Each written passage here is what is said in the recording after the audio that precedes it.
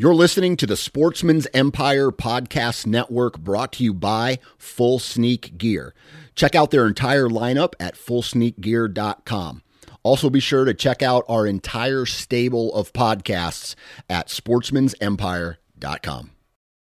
New from Moultrie Mobile, the Feed Hub offers first-of-its-kind cellular connection and control for nearly any spin cast feeder on the market. When used with the Moultrie Mobile app, you can monitor feed and battery levels, run feeders on demand, receive alerts when feeders are clogged, and remotely adjust feeding times. The Feed Hub is ideal for anyone who maintains feeders. Remove the guesswork and save time by planning feeder maintenance before you drive to your hunting property. For more information, visit MoultrieMobile.com. You're listening to the Sportsman's Nation Podcast Network, brought to you by Interstate Batteries. Now, Interstate Batteries has thousands upon thousands of retail locations throughout the United States, and they have an awesome website, interstatebatteries.com, that will allow you to do your own research on a variety of batteries that they offer. I mean, these guys are responsible for tens of thousands of batteries, and these guys are very knowledgeable about batteries because it is what they do, right? Interstate Batteries, right? So if you have any questions about specific batteries, you can go visit their website, interstatebatteries.com, or you can visit one of their thousands upon thousands of retail locations in the United States and talk with one of their battery experts. Interstate Batteries, outrageously dependable.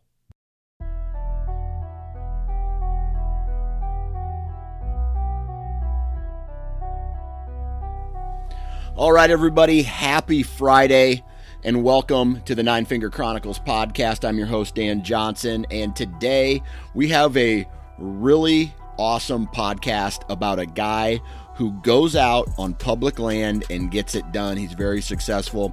We pick his brain about how he goes about becoming successful on public land. We talk about how he prepares for the seasons, how he works as a team with another group of guys, and we talk about how he has been successful in a really tough state to hunt like New York, and how he used those principles to travel to other states for out-of-state bow hunts and get the job done there as well. So we're going to be talking with Todd Mead. He actually has a couple books out, and we'll talk about those in this podcast as well. But before we get to today's podcast, really quick, if you are not subscribed to all of the podcasts on the Sportsman's Nation, whether it's the Nine Finger Chronicles, the Land and Legacy, Southern Ground, the Son Outdoors, the Pro Talk Outdoors, and all of them, right? I'm not going to mention all of them, but go subscribe to them, or just subscribe to the network feeds, which is the Sportsman's Nation Whitetail or Sportsman's Nation Big Game, and you should get most of them. If there's one that you really like, go go search in iTunes or wherever you download your podcast the name of that podcast, and it will have a solo feed as well. So go do that. But we got a commercial now, and that's Hunter Safety Systems, guys. HunterSafetySystem.com.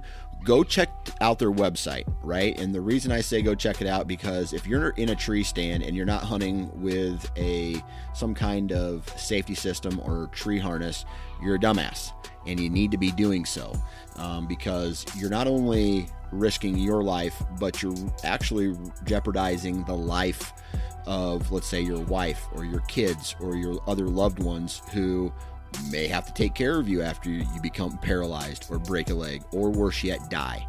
So long story short, go to HunterSafetySystem.com, check out all the harnesses that these guys offer, and buy one. It's pretty simple, and use it. That's the most important thing. So there's the commercial. I have two different harnesses, one for actually hunting and one for actually setting up tree stands during the summer months. I forget the name of it. It's like the utility harness or something. It's got big pockets in it, so I can take screws up with me and saws and whatnot. So check it out, HunterSafetySystem.com. All right, enough of the talk, and let's get into today's Hunter Profile podcast, BS session, strategy, whatever you want to call it, with Todd Mead. All right, on the phone with me right now, Mr. Todd Mead. How you doing, man? I'm not doing too bad, Dan. How about you? I can't complain. It's like 72 degrees in Iowa today. Absolutely no humidity. I would not mind if the rest of the summer is exactly like today. Well, that's funny because over here on the East Coast in upstate New York, we have about the same weather today, and it hasn't stopped raining in over a month, so I kind of like it also. Yeah. Yeah, we've had a lot of wet conditions here in Iowa, and the farmers are scrambling to get all the crops in the field. And I don't know, what kind of terrain do you live in upstate New York? I live right at the base of the Adirondack Mountains where the Adirondack Park starts. So I can see mountains on one side of my house, and on the other there are crop fields. Gotcha. But I would prefer to be in the mountains to the north of me. It's a little bit cooler up there and a lot less people. Yeah, I hear that. Well, today is going to be kind of a hodgepodge of a whole bunch of different topics, a good old-fashioned BS session. We're going to talk about some strategy. We're going to talk, throw in a couple stories in there, and, just kind of chit-chat about the success that you've had over the years. And the first thing, why don't you go ahead, we know you're from New York. Why don't you talk to us a little bit about where in New York you're from, and then what do you do for a living? Oh, shoot. That could be a wide variety of things. Everybody always says they're from upstate New York, but the argument comes into where is upstate New York. Most people think it's anything north of the city, but I tend to think it's anything north of Albany, which is the capital of New York State. Yep. So I live an hour north of Albany, and I live about 15 minutes from a place called Saratoga, where there is a lot of horse racing. Yep. And I live just south of a tourist destination called Lake George. Lake George is a 32-mile long lake, and it's kind of down, like it sets down in between two mountain ranges. And that's kind of where I spend most of my time. It's spare time. I can get to Lake George within 10 minutes from where I work. Yeah. I went to college to become a teacher. But then along the way, I realized that I wouldn't be able to do the things I wanted to do if I became a teacher because my main hobbies revolved around hunting season. And I like to elk hunt and I like to deer hunt, and that's when I take all of my vacation time. So I really didn't want to be limited to hunting on the weekends. Yeah. So as I continued into college, I did a little bit of teaching, went to classes and observed teaching, and I helped out a little bit, and I just realized it wasn't for me. So I decided I would get into communications, journalism, stuff like that, and then I just kind of followed that path. But during my college time, I also took foreign language because foreign language was extremely easy for me, unlike a lot of people. Yeah. So then I got out of work and I saw this ad in the local paper here and it said editor. So I'm like, oh, okay, I'll apply for that. I'll stay there for a couple of years and then I'll move on. So now, 29 years later, I'm still there. So, yeah. So much for moving on. Yeah. So, I don't make the most money in the world, but I make enough money to do the things I want to do. And I have quite a lot of flexibility to allow me to do different things when I want to do them.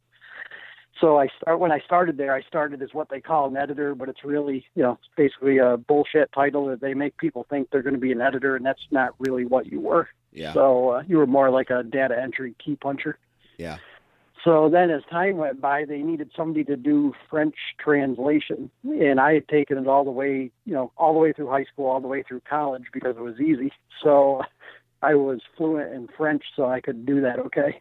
And so I said, well, I can do that because they didn't have anybody in the building. There were only 38 people there when I started. And I said, I can do that. So I started doing it. I did it for 18 years.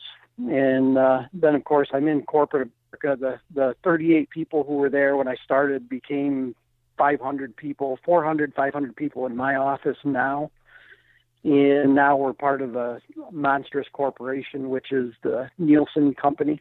Yeah. And we've changed hands a bunch of times. And I know you know how corporate America is. So, yeah. It's, you go do your work, you're a number, and it really doesn't matter. And when they're done with you, they're done with you. So, yeah.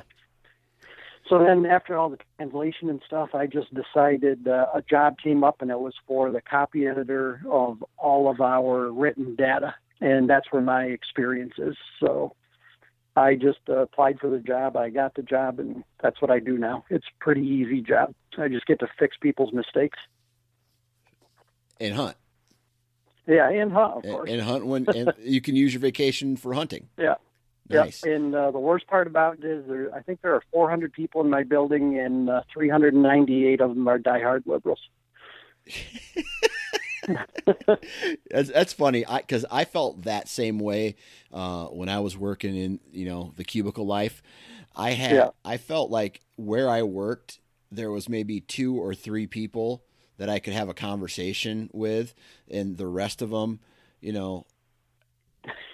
I loved working with them. They're awesome, but they just had completely different views than me on almost every category. And so you just have enough enough communication with them to do your job, and then you go home after work. Yeah, it's kind of nice because I can go home. I don't have to take the job home with me, and I don't, I go do my own thing when I get out of work, and when I'm there, I just do my job. Yeah, so. Yeah, absolutely. So let me ask you this. Being Sure. in a state like New York, right? You said living with, or working with a lot of liberals. When people find out that you're serious about hunting, does that ever change how people view you? I've only ever come across that one time, and it was fairly recently, and a bunch of people where I work, they were talking about a book, the most recent book that I wrote about hunting on public land, and there's this one guy who, he's a really, really smart guy, and he moved back up here from down in New York City, so it's a different kind of life up here than what it is in New York City. Mm-hmm. And he was really impressed when all these girls around him were talking about the book that I had written. And then he asked, well, what's the book about? And then they told him, and then he didn't want to talk about it anymore. Oh, that's it. And then that was it. It was done. Yeah. So but as far as other people, I've never really had an issue. It's actually the first book I wrote. A lot of people that I work with just wanted to buy the book because I wrote it. They were just basically supporting me. Yeah. And then a lot of them went on to read it, and they found out through reading it that hunting is much different than what they always thought it was. Yeah. Because in my first book, it was basically all the adventures with my father. And then they realized the bond that I had with my father, and they realized how, how involved and how in depth I was into that. That was my life. And I think it gave them a different appreciation for me. And it probably didn't change their opinion on hunting per se, but it changed their opinion on me and hunting, if that makes sense. Yeah. Almost like it gave them a better view into your life.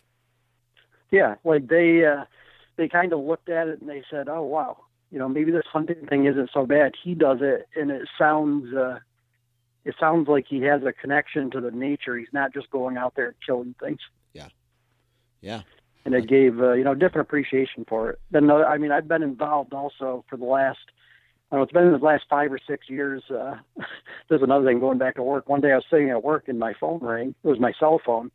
And I picked it up and I answered it. And it was this guy from Australia. And I work with a lot of, the company I work for, it's basically, we do a lot of TV listings and movie stuff. And he told me he was an international visual arts guy and blah, blah, blah. And I'm listening to him and I'm like, yeah, whatever.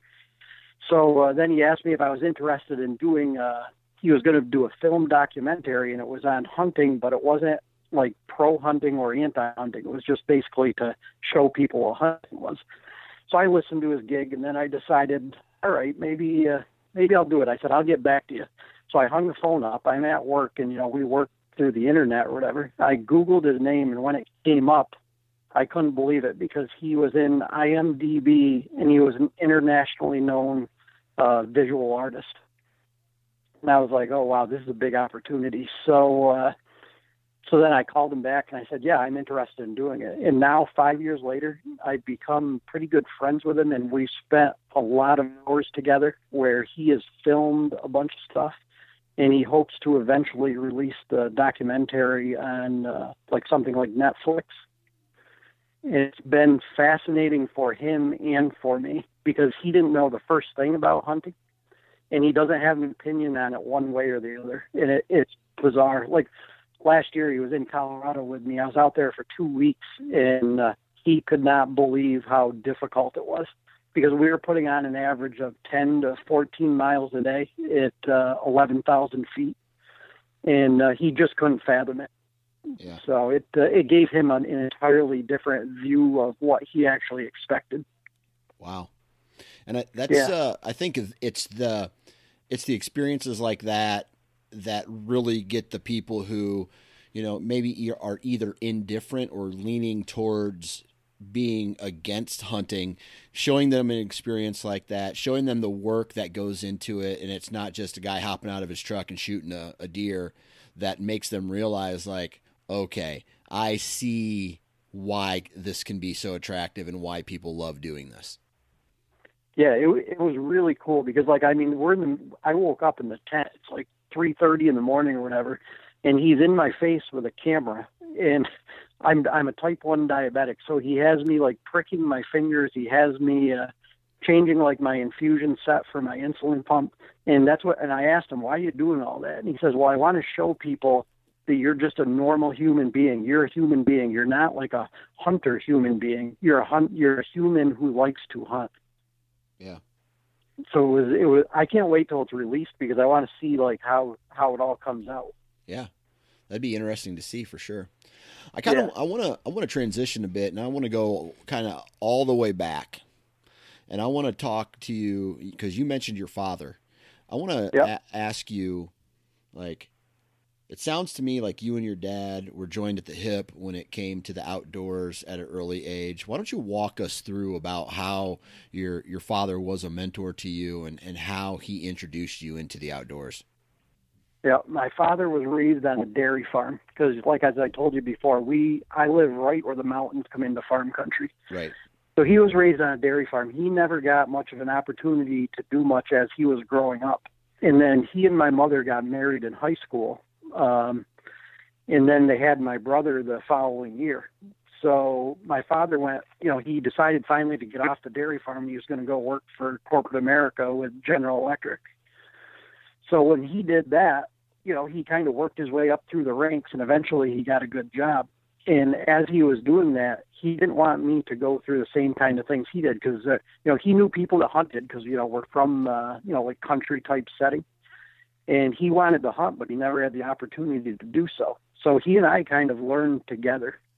I do remember he took my brother and I out when we were younger, and he showed it to us so we would kind of know, like, this is something that you guys can do if you're interested, but he never pushed us to do it. And my brother took it up and loved it, and I didn't like it at all. I remember we went coon hunting one night, and he shot a coon, and I ran back to the house because we lived by a cornfield. I ran back to the house, and all I did was cry for hours upon hours, and my mother had to, like, soothe me. And it's because I didn't like killing things. I just didn't like it. And of course, we used the raccoon's pelt and, sold the pelt to a fur trader. Yeah. But it just didn't sit well with me. And I told my father, I said, I'm never going to hunt. And I was young then.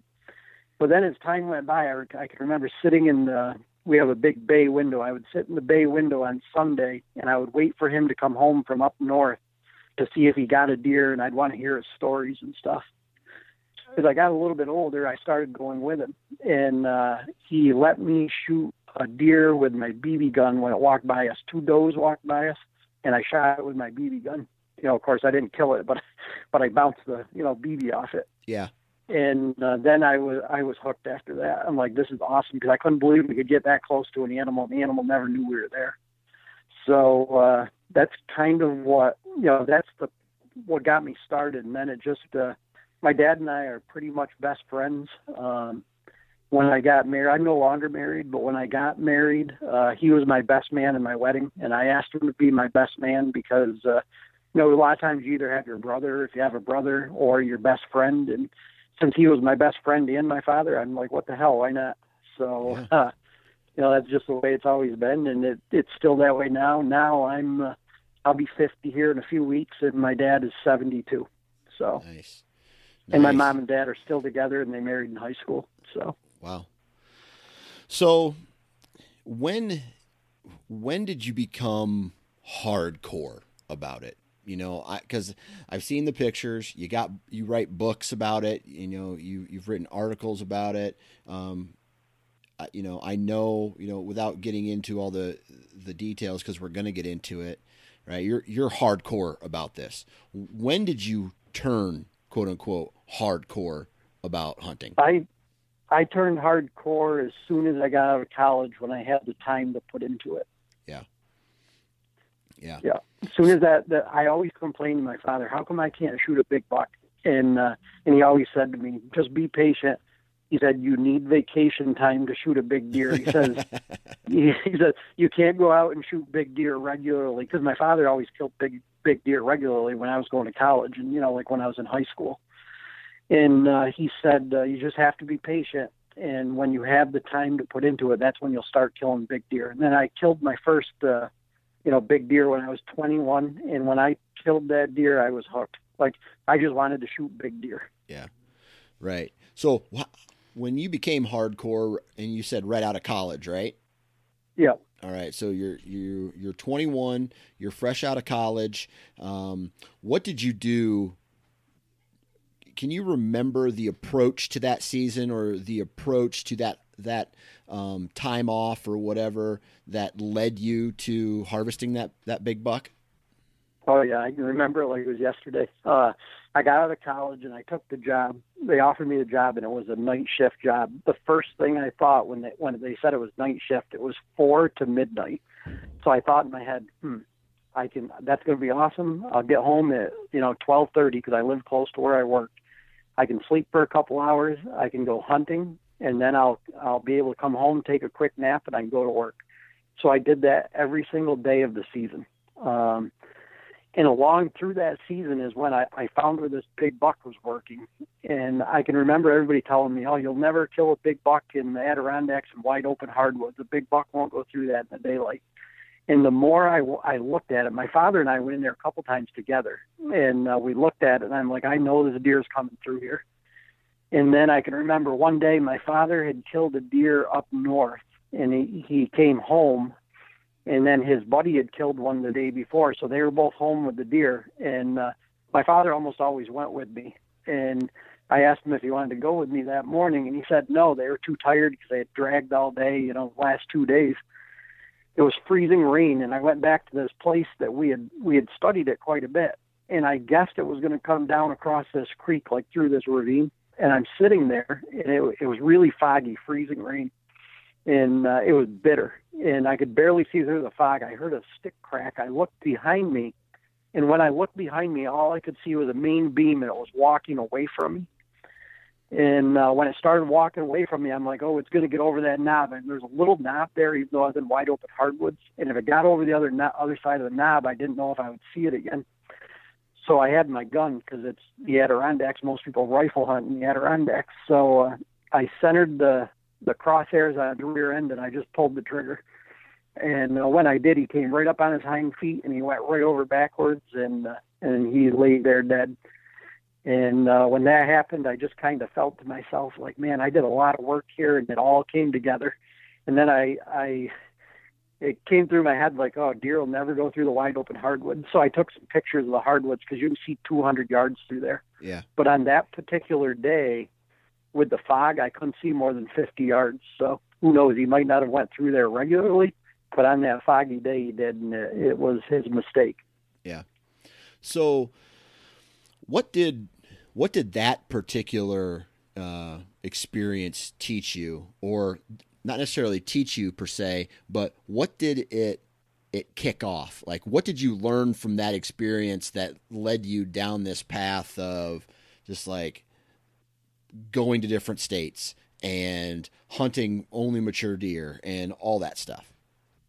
Well, I can't say that particular hunt led me to doing that, because it was probably another 9 years before I started going to other states, and I still killed a lot of small deer between then and when I left to go to other states. Gotcha.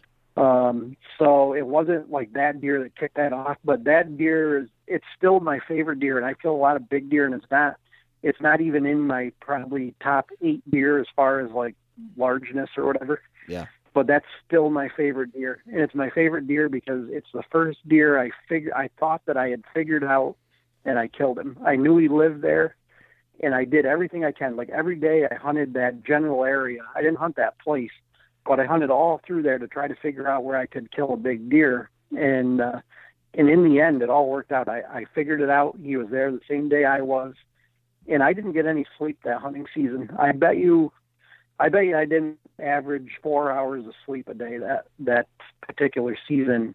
And I worked all year, and I killed the deer on November 24th. And our season opens on October 1st. Got ya. Got ya. So that was the first big deer, and you were just jacked about it. But when did you start really getting into the details? Because you're 21 at this point. When did you start getting into the details, like wind direction and scent and scouting and, going out and, doing all of the extra little details? Yeah. Scouting has always been part of it for me. Like as soon as I killed that deer, the season ended for me, because we can kill one deer in the Adirondacks, and we still had 2 weeks of the actual season left, and then it went into winter. And then that year I started exploring different areas to see if I could find other places where I might be able to kill big deer. So it really kicked me off in that direction. Another thing, which this probably causes a lot of controversy, because I hear about wind direction all the time. To be honest, I've never really paid attention to wind direction. I've always hunted like bigger pieces of woods, with exception of a few times I've been to the Midwest, where I'm hunting public land that has like CRP fields or maybe private crop fields on one side. And that's a little bit different, because of course if deer are filtering in and out of that crop field, you don't want the wind there. But like in bigger woods, deer can come from any place. Right. So when people ask me questions, I always say, don't get so overly involved with that you miss your opportunity. So I usually have a general idea where the deer is going to come from. If the deer is coming from if I think it's coming from that direction, I'll do everything I can to make sure the wind's not blowing in that direction. But if it is one morning, if I have a feeling that that's the morning, I'm not going to avoid that spot. Yeah. So are you setting up in a different tree, trying to play the wind in a different way? No, not really. This is really odd, and I've spoken about this a lot too. I'm a firm believer that some people give off more of an odor than other people. And it's weird. Like in all my years of hunting, very rarely have I ever got winded, but my father gets winded regularly. And it's just, it's one of those things. And it's not like I'm not any higher in a tree. I don't do anything differently than he does. We can sit in the same tree and a deer will wind him and it won't wind me. And don't ask me why, because I'm not, I can't answer that for you. But I mean, my philosophy is that some people give off different odor than others. And it's another thing too, is this pisses people off when I hunt with them, especially like in Colorado. I very rarely sweat.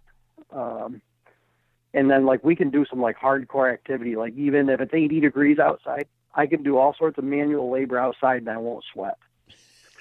So I'm a little bit of a freak of nature as far as that goes. Well, maybe I'm the unsmelly man. I don't know. Well, maybe you just don't shed dander like most humans do. Maybe because I was talking with a guy about this a while back, and he was talking about how they have a product that, I think it's called a LimaShield, and you put it on your body and it reduces the amount, I guess, you shed your skin, or it slows it down or whatever. And you only really need to use it once every like 3 days or 4 days. Right. And and then you can go in and you don't need the scent sprays and you don't need all this other junk that goes along with it, as far as scent is concerned. And so we had this conversation about, shedding the skin cells, and that's how deer can smell your breath or whatever. But just like there are some people who are short and some people who are extremely tall, I have an okay, like I can, what's the word I'm looking for? Like I can understand that there's probably some people out there who just smell less or give off less odor than others. And that might be you. Yeah, I don't know. Maybe I'm like the Superman of no smell. Oh, that's funny. But yeah, that's cool, man. All right. So how old were you at this point when you really started getting into the picking, like 30 years old? Yeah. When I got to 30, I was all in.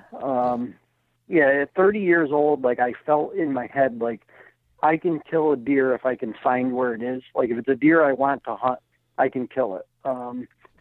And that's a lot of data, a lot of research.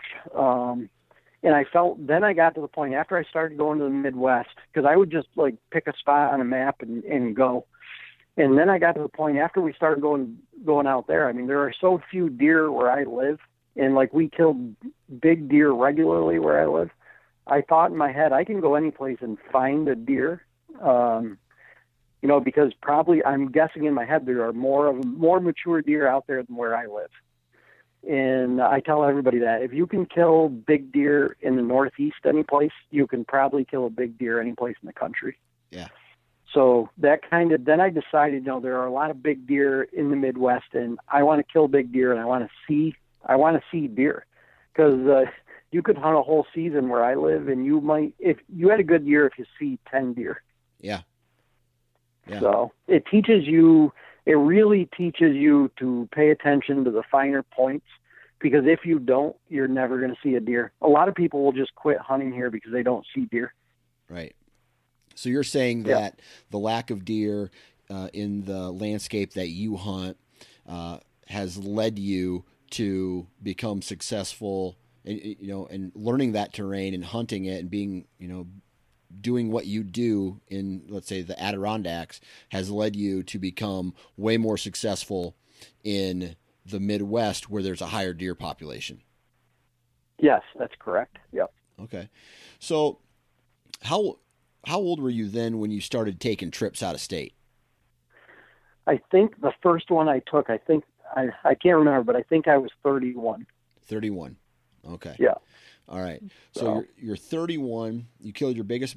At the time you were 21. You killed your biggest buck. What changed for you as far as strategy was concerned from the time you were 21 to the time you were 31?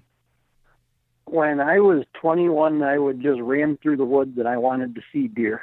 So I would go any place I could to see deer. I didn't really hunt.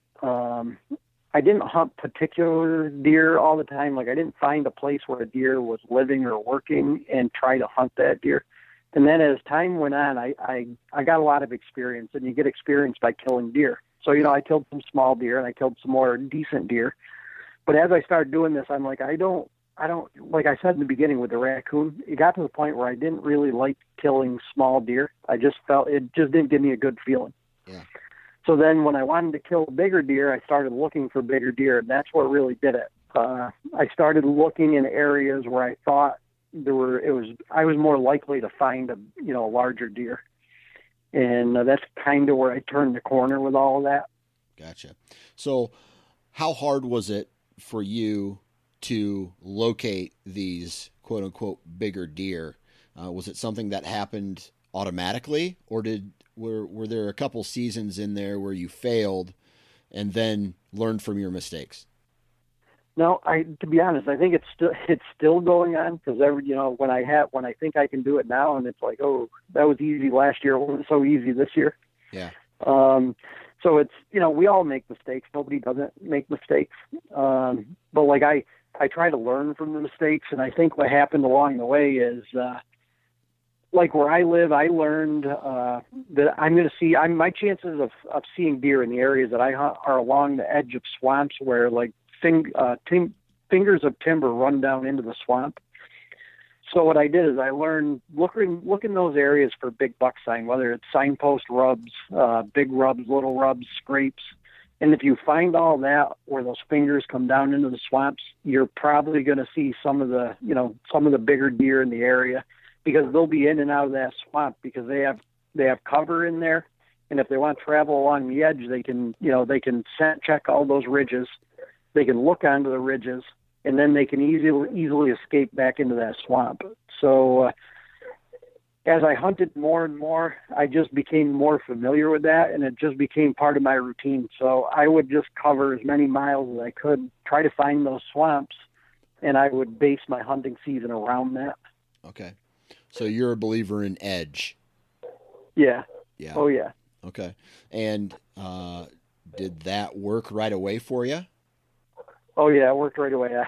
I could remember this. My dad and I spent a lot of time. I found this place, and this is when we were hunting out of a tent, and it was probably 2.5 miles from the tent. And most people that I listen to, when they say, "Oh, well, we walked over a mile," sometimes I really doubt it, because I know how far that is, and it's a long, long ways. Yeah.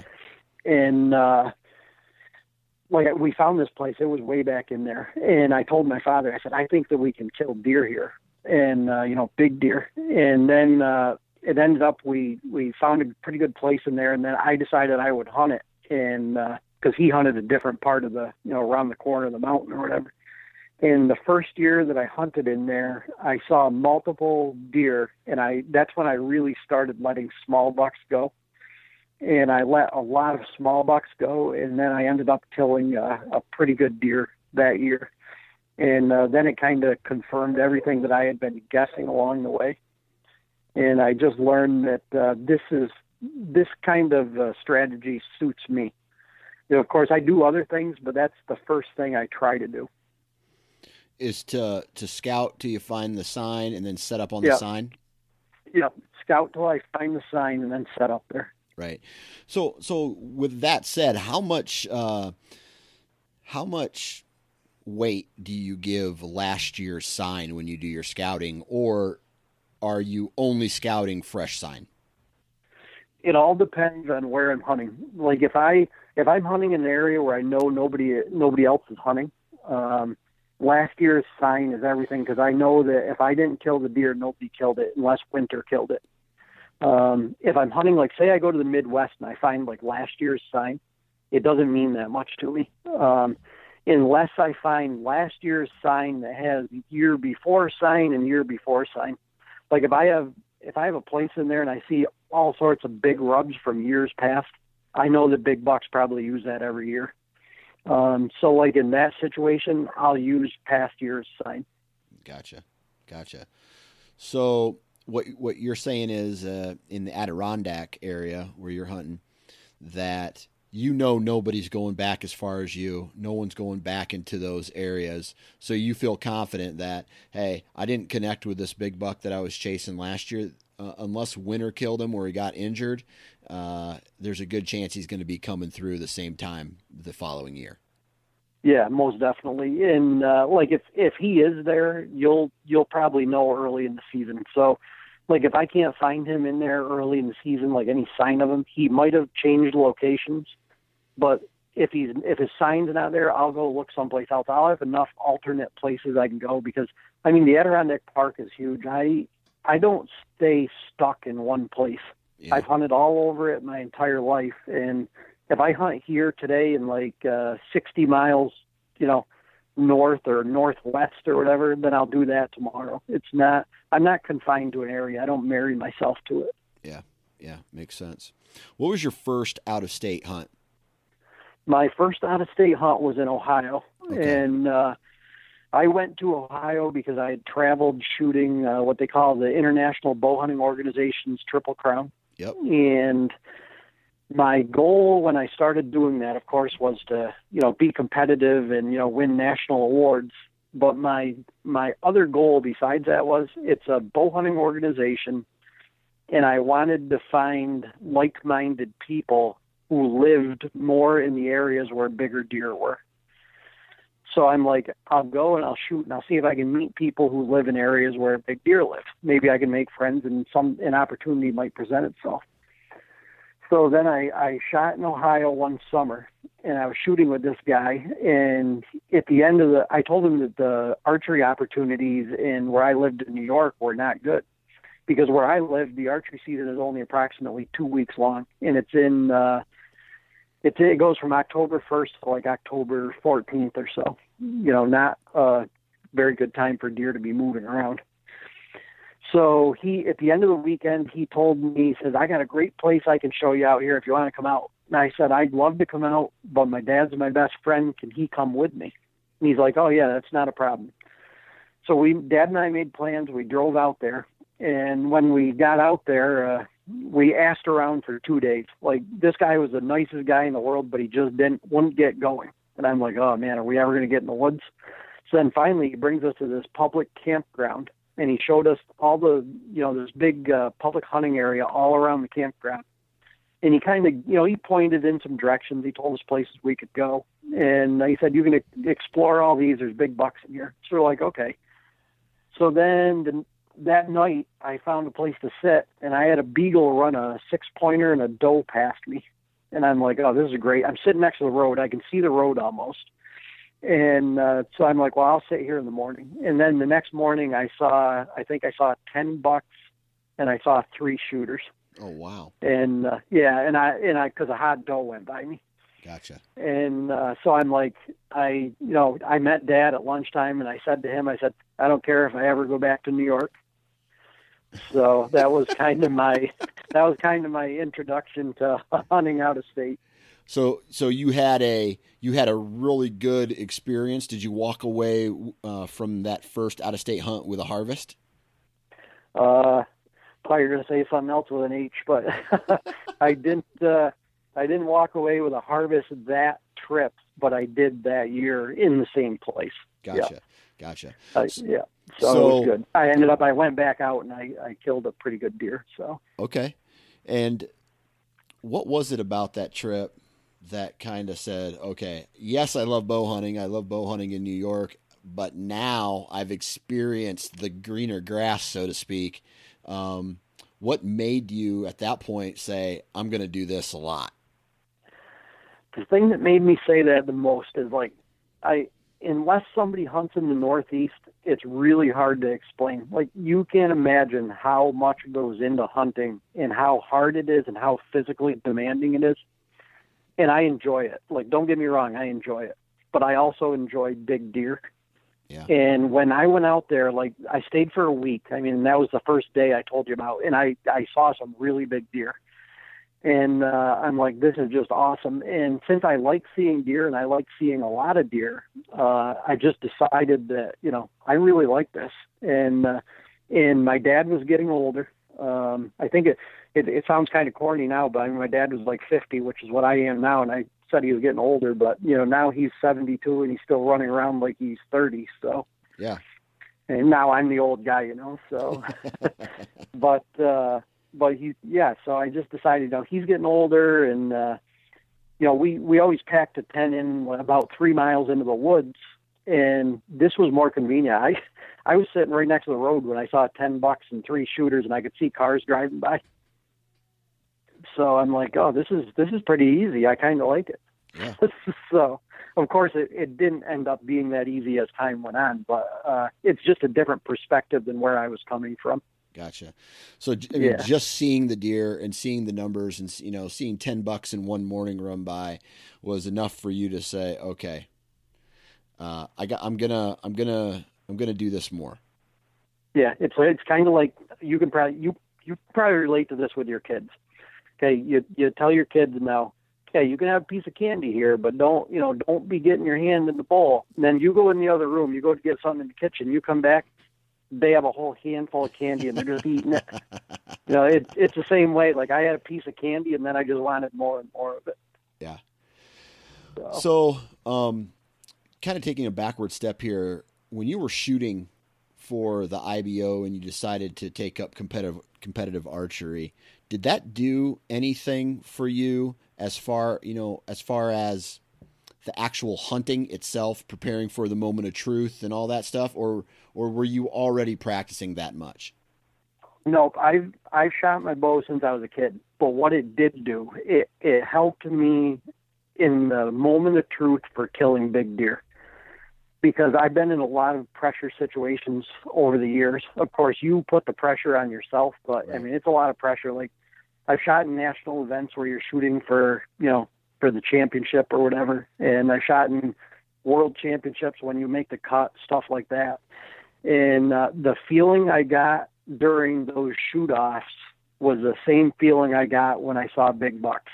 Yeah. And then I learned through the course of it, if I can execute a good shot right now, and I can hit like, a quarter size ring, I can probably get a deer. Yeah. So it made me a lot better. Since I started doing that, I haven't had a lot of issues getting the job done. Although, last year, the year before, I think I missed 2 giant bucks in the same morning, but it was a little bit out of my control. It wasn't something that I did in my shot execution that messed it up. Gotcha. All right. Yeah. So I want to talk a little bit about your preparation for upcoming seasons. And I know that are you still taking multiple out-of-state hunts every year? Yeah. Yep. I usually try to do at least 2 of them. All right. What are you doing this upcoming season? Well, I will know in probably a couple of weeks, because I might be coming to your home state. But if I don't, I'll probably go to Illinois. Okay. So it's either I'll be going to Iowa or I'll be going to Illinois. I don't know which one. It depends on if I draw in Iowa. Gotcha. So if you draw Iowa, you're going to go to Iowa. If not, you're going to go to Illinois. Yes. All Yep. right. That's my tentative plans for deer hunting. All right. Any other states? Yeah. Yep. I will be hunting elk in Colorado. Okay. Cool. I will too. Yeah. All right. So you're getting ready to cash in on a very coveted tag that is Iowa archery. Talk to me a little bit about what you're doing to. Are you going to try to hunt public? Or do you have a private hookup? What are you doing there? I've hunted public land there a number of times. Like years ago when it wasn't so hard to draw a tag. So I have that pretty much set. Like, I have a couple general areas that I hunt, and it's weird because and that's another thing. A lot of people say, oh, the public hunting in Iowa, there's not that many people. Well, I've never seen any place as heavily pressured as Iowa on public land. Yeah. And I think that's probably because there's not much public land compared to other places. That's right. But the way that I look at it is, I like to go to Iowa because then in my field or whatever, like I write books, I write for different magazines, stuff like that. Then I have that to write about, mm-hmm. because a lot of people think that they're just going to go there and kill a big buck if they're on public land, and it's not that easy. Nope. To be honest, in other states, I've seen bigger bucks in other states, but I also killed really good deer in Iowa. So, but I think that people have it's a big fallacy that they think that they're going to go there and kill, monster deer, because they're definitely not behind every tree. Yeah. And that's, I'm glad you brought that up. And I touch base on it, on this podcast quite a bit, which is, a lot of people are like, dude, you hunt in Iowa. Right. Public land in Iowa is like public land almost everywhere else, because Iowa has like 2% public ground. And yes, you might catch the luck, you might get lucky and catch a buck running a hot doe through a chunk of public ground. However, there's, because there's 2% public ground, all the locals are hunting that piece, and any out-of-staters that are coming in are hunting that piece as well. So it makes it difficult. Oh yeah, that's what I tell people too, because I do a lot of seminars in the winter, where I go to different outdoorsman shows and I speak, and it's usually about hunting on public land. And everybody says, oh, well, I have Iowa points. And I said, don't get so excited. I said, I can tell you better places in other states to hunt. Yeah. If you can't deal with people, then I would never go to Iowa on a public land hunt, because you're gonna deal with people. And like I always tell them, a lot of people out there don't have private ground to hunt on, but they live there and they hunt. And a lot of their private ground got taken over by outfitters and stuff, so then they don't have any place to hunt. So where are they going to go? They're going to go to these little pieces of public land to hunt, because that's the only place they have. Yep. So that's a fact, man.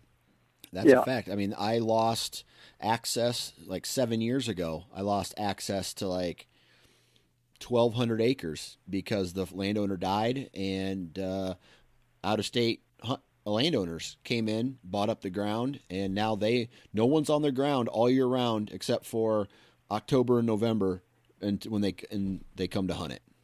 And, so that's happening a lot in the area that I live. But when you're going to, let's say this is your first trip to Iowa, okay? Just pretending this is your first trip to Iowa. What are you doing to prepare for this hunt? Whether it's locating places to go hunt, staying, preparing for the trip, when you live so far away? I'll be on the computer nonstop. And another thing too is, like, I'm fortunate because I have a lot of different hobbies, and then, like, you know, my occupation, different things I do. I know people from all over the country. So with that right there, I can use a lot of those people. Like, they might not know something that I need, but they'll know somebody who knows somebody that has what I need. Yeah. So what I do is I do a lot of networking to try to narrow things down for myself. And then once I narrow it down, I'll get on the computer and I'll start doing all the work. Like, whether I got to find a place to stay, because, you know, I'm the poor man hunter. I always stay in a tent. I don't stay in a motel or anything like that, because it saves me money. And then I got to find a place, you know, it's got to have a bathroom, because you can't, you know, unless you bring your own bathroom. So, you know, it's just a lot of, like, little things that people don't think about. And then you got to make sure that you have food, you know, where you place for your food. I usually bring an enclosed trailer and try to stay in a campground. And then in the enclosed trailer, we have a generator and a freezer. So, you know, it works well. If we kill a deer, we can freeze everything, and then we kind of keep our food in there too. So everything works out for the best that way. But a lot of stuff goes into it that people don't think about, and it's probably harder to do that than the actual hunting, because once I get there, if there's enough public land, I'll wander all over it, and I'll waste a couple of days just wandering around to find out if the area has what I need, or I want to go elsewhere. The downfall in Iowa is you're limited to a zone. So if you pick a zone, you better make sure you got the right zone that has enough land that if the land you're looking at, if there's a problem with it, then you could, you know, basically waste a lot of money and have no place to hunt. Yeah, that's some good information. What about the actual scouting itself on your computer? What resources are you using? What are you looking for specifically on a map that tells you I want to invest time in this location? Yeah, I look for the same things that I kind of look for back here, and I study, like, contour lines.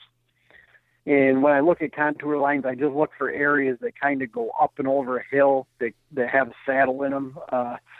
I look for places that have, like, little rolling knobs in them, because, like, I've noticed in my experience, a lot of places with little rolling knobs are good. I look for any place with water that deer can cross. I look for any private crop ground. If there's private crop ground around there and there's a lot of, you know, like, heavy stuff on the edge of it that's on public ground, a lot of those deer will live on, you know, in that public ground, but they'll feed on the private ground. Right. And a lot of those places they're not really accessible unless you do a lot of work. And some of them are landlocked too. So if you can find out who owns it, I mean, I use all Onyx Map stuff, which has the landowner right on it. If you can find the landowner and you just call them and say, hey, I don't want to hunt on your land, but can I walk through it?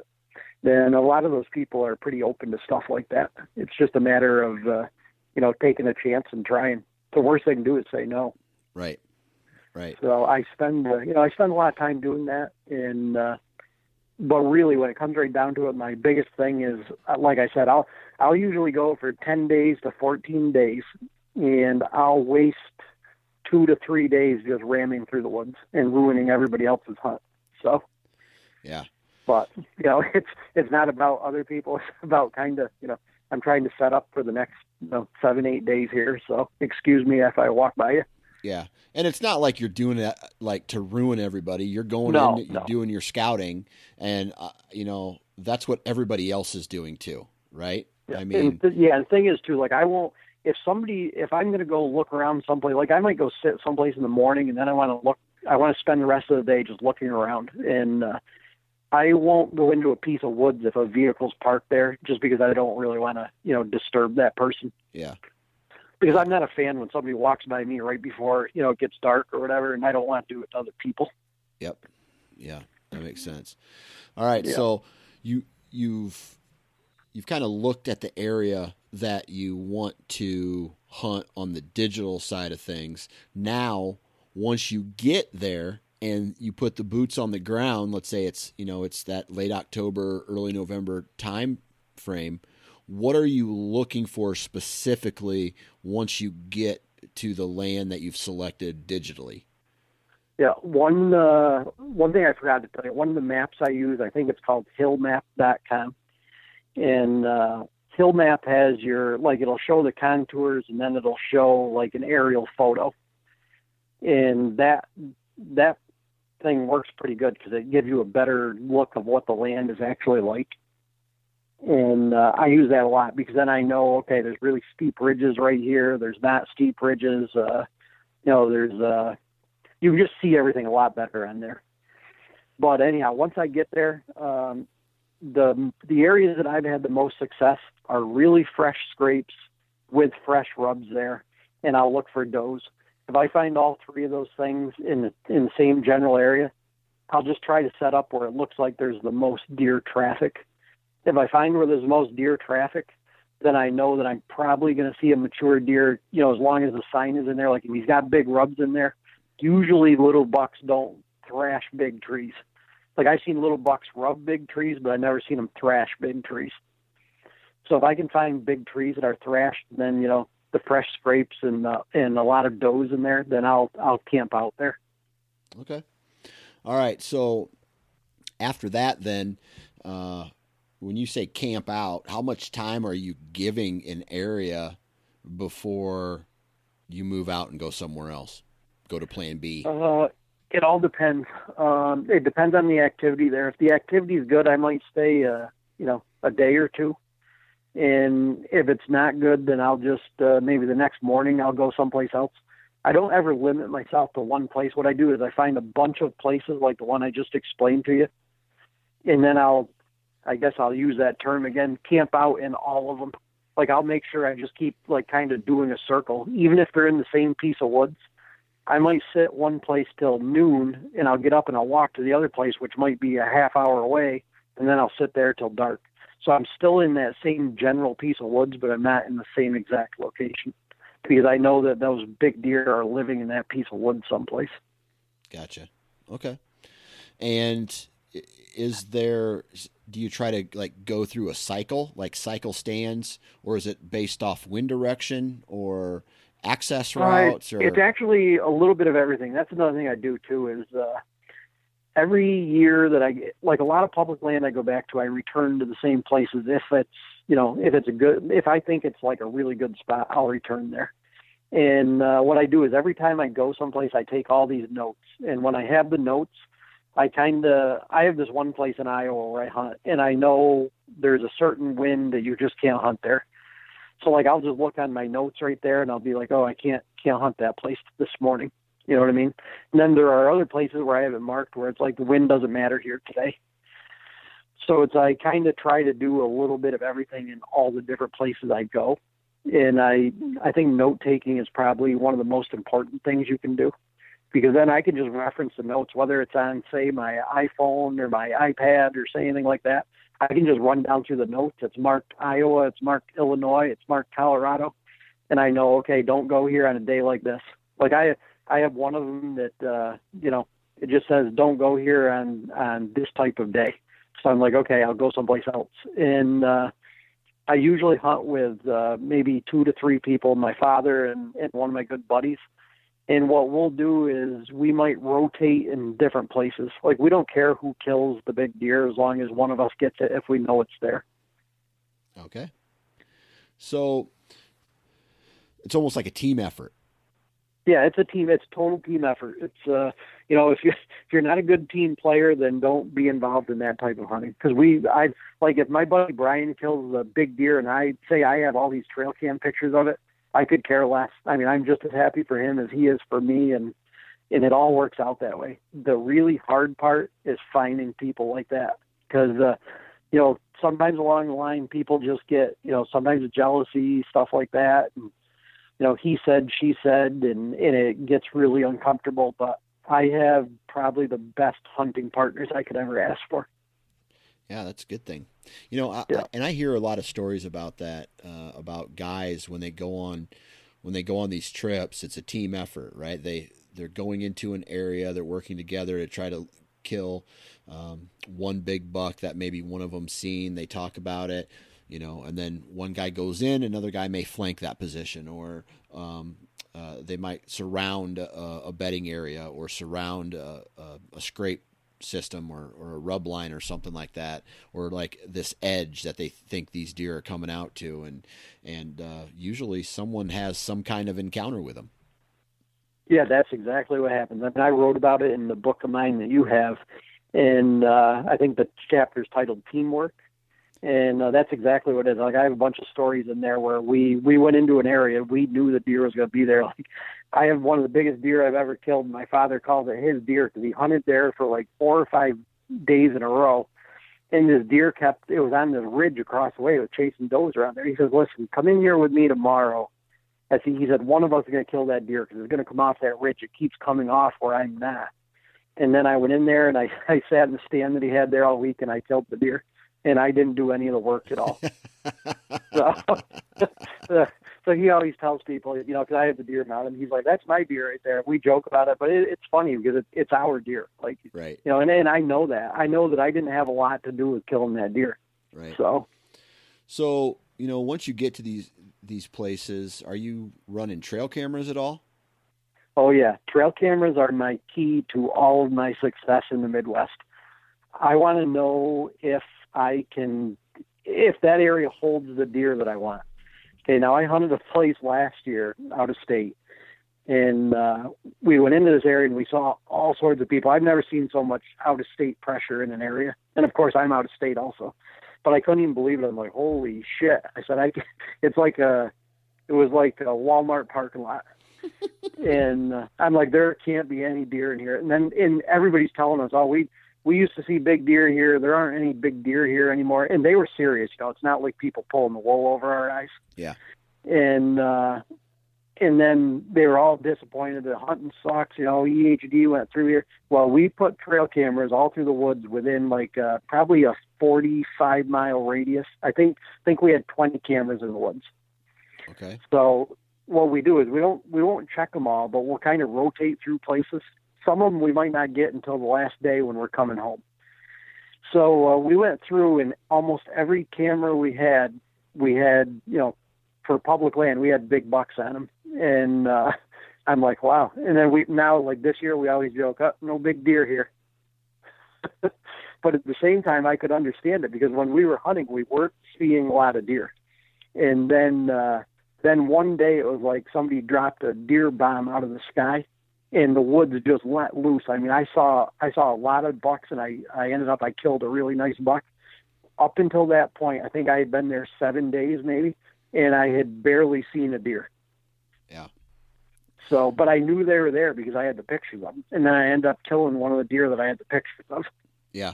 Hey, I'm telling you right now, that's what it was like this year for me on the farm that I hunted. It was like nothing, and then a switch was flipped, and the deer just started moving. Yeah. So. And I mean that trail camera thing works great. And I don't use expensive cameras because I'm on public land. They're gonna, most likely get, they might get stolen. Although In all the years I've hunted public land, I've only ever had one camera stolen, and I know who did it. Like, I don't know the guy, but I know the guy that was hunting there that did it, because he was the only one that was in there. Yeah. Cool. And, and I just use cheap Tasco cameras from Walmart. I think they're $24. Yeah. And I've collected so many of them that I have piles of them. And that just gives you the information you need. You're not looking for the best high-res imagery. You're looking to know if there's a shooter deer in the area. Yeah, I just want the picture. Yeah. So you're only really using trail cameras while you're on these out-of-state hunts? Yeah, and it's weird because I didn't tell you this, but usually I can't get as much time off as my father's retired. And my best buddy, Brian, he works at the Millwright Union. So he doesn't work during hunting season. So what they do is I do all of the online research, and then I do all the behind-the-scenes research. And then I send them out there, and I tell them where I want everything. So what they do is they just beat bushes for a week, and they do all that stuff before I get there. Then I drive out there, and I get there. By the time I get there, we have it determined, this is good, this isn't good, and then we start, planning accordingly. Yeah. And it's basically like they're the scouting force, and then I kick it off. They research what I already researched online, and then they confirm it or deny it, and then we just go from there. Yeah. So it's a little different than what most people would do. But if I were to do it and I didn't have that option there like I used to, because we never had that option before, and we did all right, but I just did all that data when I was there, and then I would use it for future years, to use in the future. Yeah, absolutely. Well, that's cool, man. I feel like that's the way to do it. Have you ever done one of these trips solo to where you were running blind into a place? Yeah, I've done that a few times. I've been to Missouri a few times. I've been to Illinois a few times doing that. When I went to Iowa, I didn't have a clue where I was going. Somebody did help me, but I didn't end up in the place they helped me with. Yeah. So, in the end, when I ended up in another spot there, that was all blind. Gotcha. So and I do the same thing there. It's just, kind of, it's weird. Like, a lot of people ask me, well, how do you find a good spot? And I said, this is going to sound maybe arrogant or maybe cocky. I said, but I walk through the woods and it just sticks out to me. And, I have a young kid right now that he really wants to kill big bucks, and he keeps asking me, well, how do you know? And I said, I walk through the woods and I can just see it. And I said, I think it's from years and years of experience of where I've seen big deer. I just look at it and I'm like, oh, this is an area that a big deer will travel. Yeah. Like most people I know who are really good hunters are, they're like over analytical, and I'm not. I could care less. I don't overanalyze anything with deer. Yeah. That's my problem. I'll tell you right now, I'm a self-admitted overanalyzer. I'll question myself to the point of talking myself out of a gut instinct. Yeah, no, not me. Yeah. So then, I'm looking through your Facebook page here, and I see the picture of all these deer hanging on hanging on the barn, just, like gorgeous animals, your success over the years. What would you say to someone who is, I know there's no real short answer to this, but someone who wants to get into, who may be living in a state, or they live in an area that's high pressure, they want to get out, they want to go experience new things. What is one of the biggest things or the biggest piece of advice that you can give them about going and finding success somewhere else? The biggest thing, I do this a lot in seminars because I always ask for questions afterwards, and this always comes up. And I always tell people, don't be afraid to give up what you have at home, because a lot of people are unwilling to leave what they have at home. And that was me, because I killed a lot of deer in the Adirondacks. I didn't leave until I was 30, 31. I wish I had left when I was 20. Yeah. And another thing too, find reliable people you can hunt with who don't care whether you or them is the one that succeeds. Because I like a lot of people do, they do things alone. Like I know listening to Mark and stuff like that, he travels a lot alone. He does a lot of alone hunting. With my medical condition, it's a lot more difficult for me to do that because I'm a type 1 diabetic. So it's safer for me to be with somebody. Right. And I think it's safer for everybody. Like just say you get in a situation, you might fall out of a tree or something. I just think you need really reliable people. And sometimes it's not your best friends. But then they become your best friends. Like my buddy now, Brian, is probably my best friend, and my buddy Doug.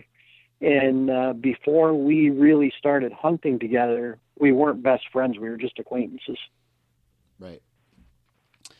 So. Yeah, it's great advice. Now, I want to ask you the opposite end of this question.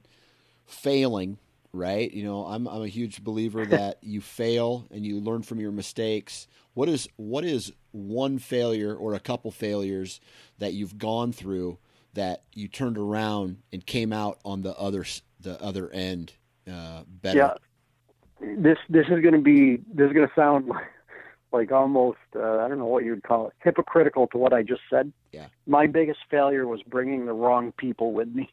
Yeah. Okay. And I had an incredible place to hunt. It was public land. Nobody hunted it. And it looked like the shittiest land you can ever imagine. Like when you drove down the road, you're like, no deer would ever live there. That's horrible looking land. Yeah. And I made the mistake of bringing somebody with me.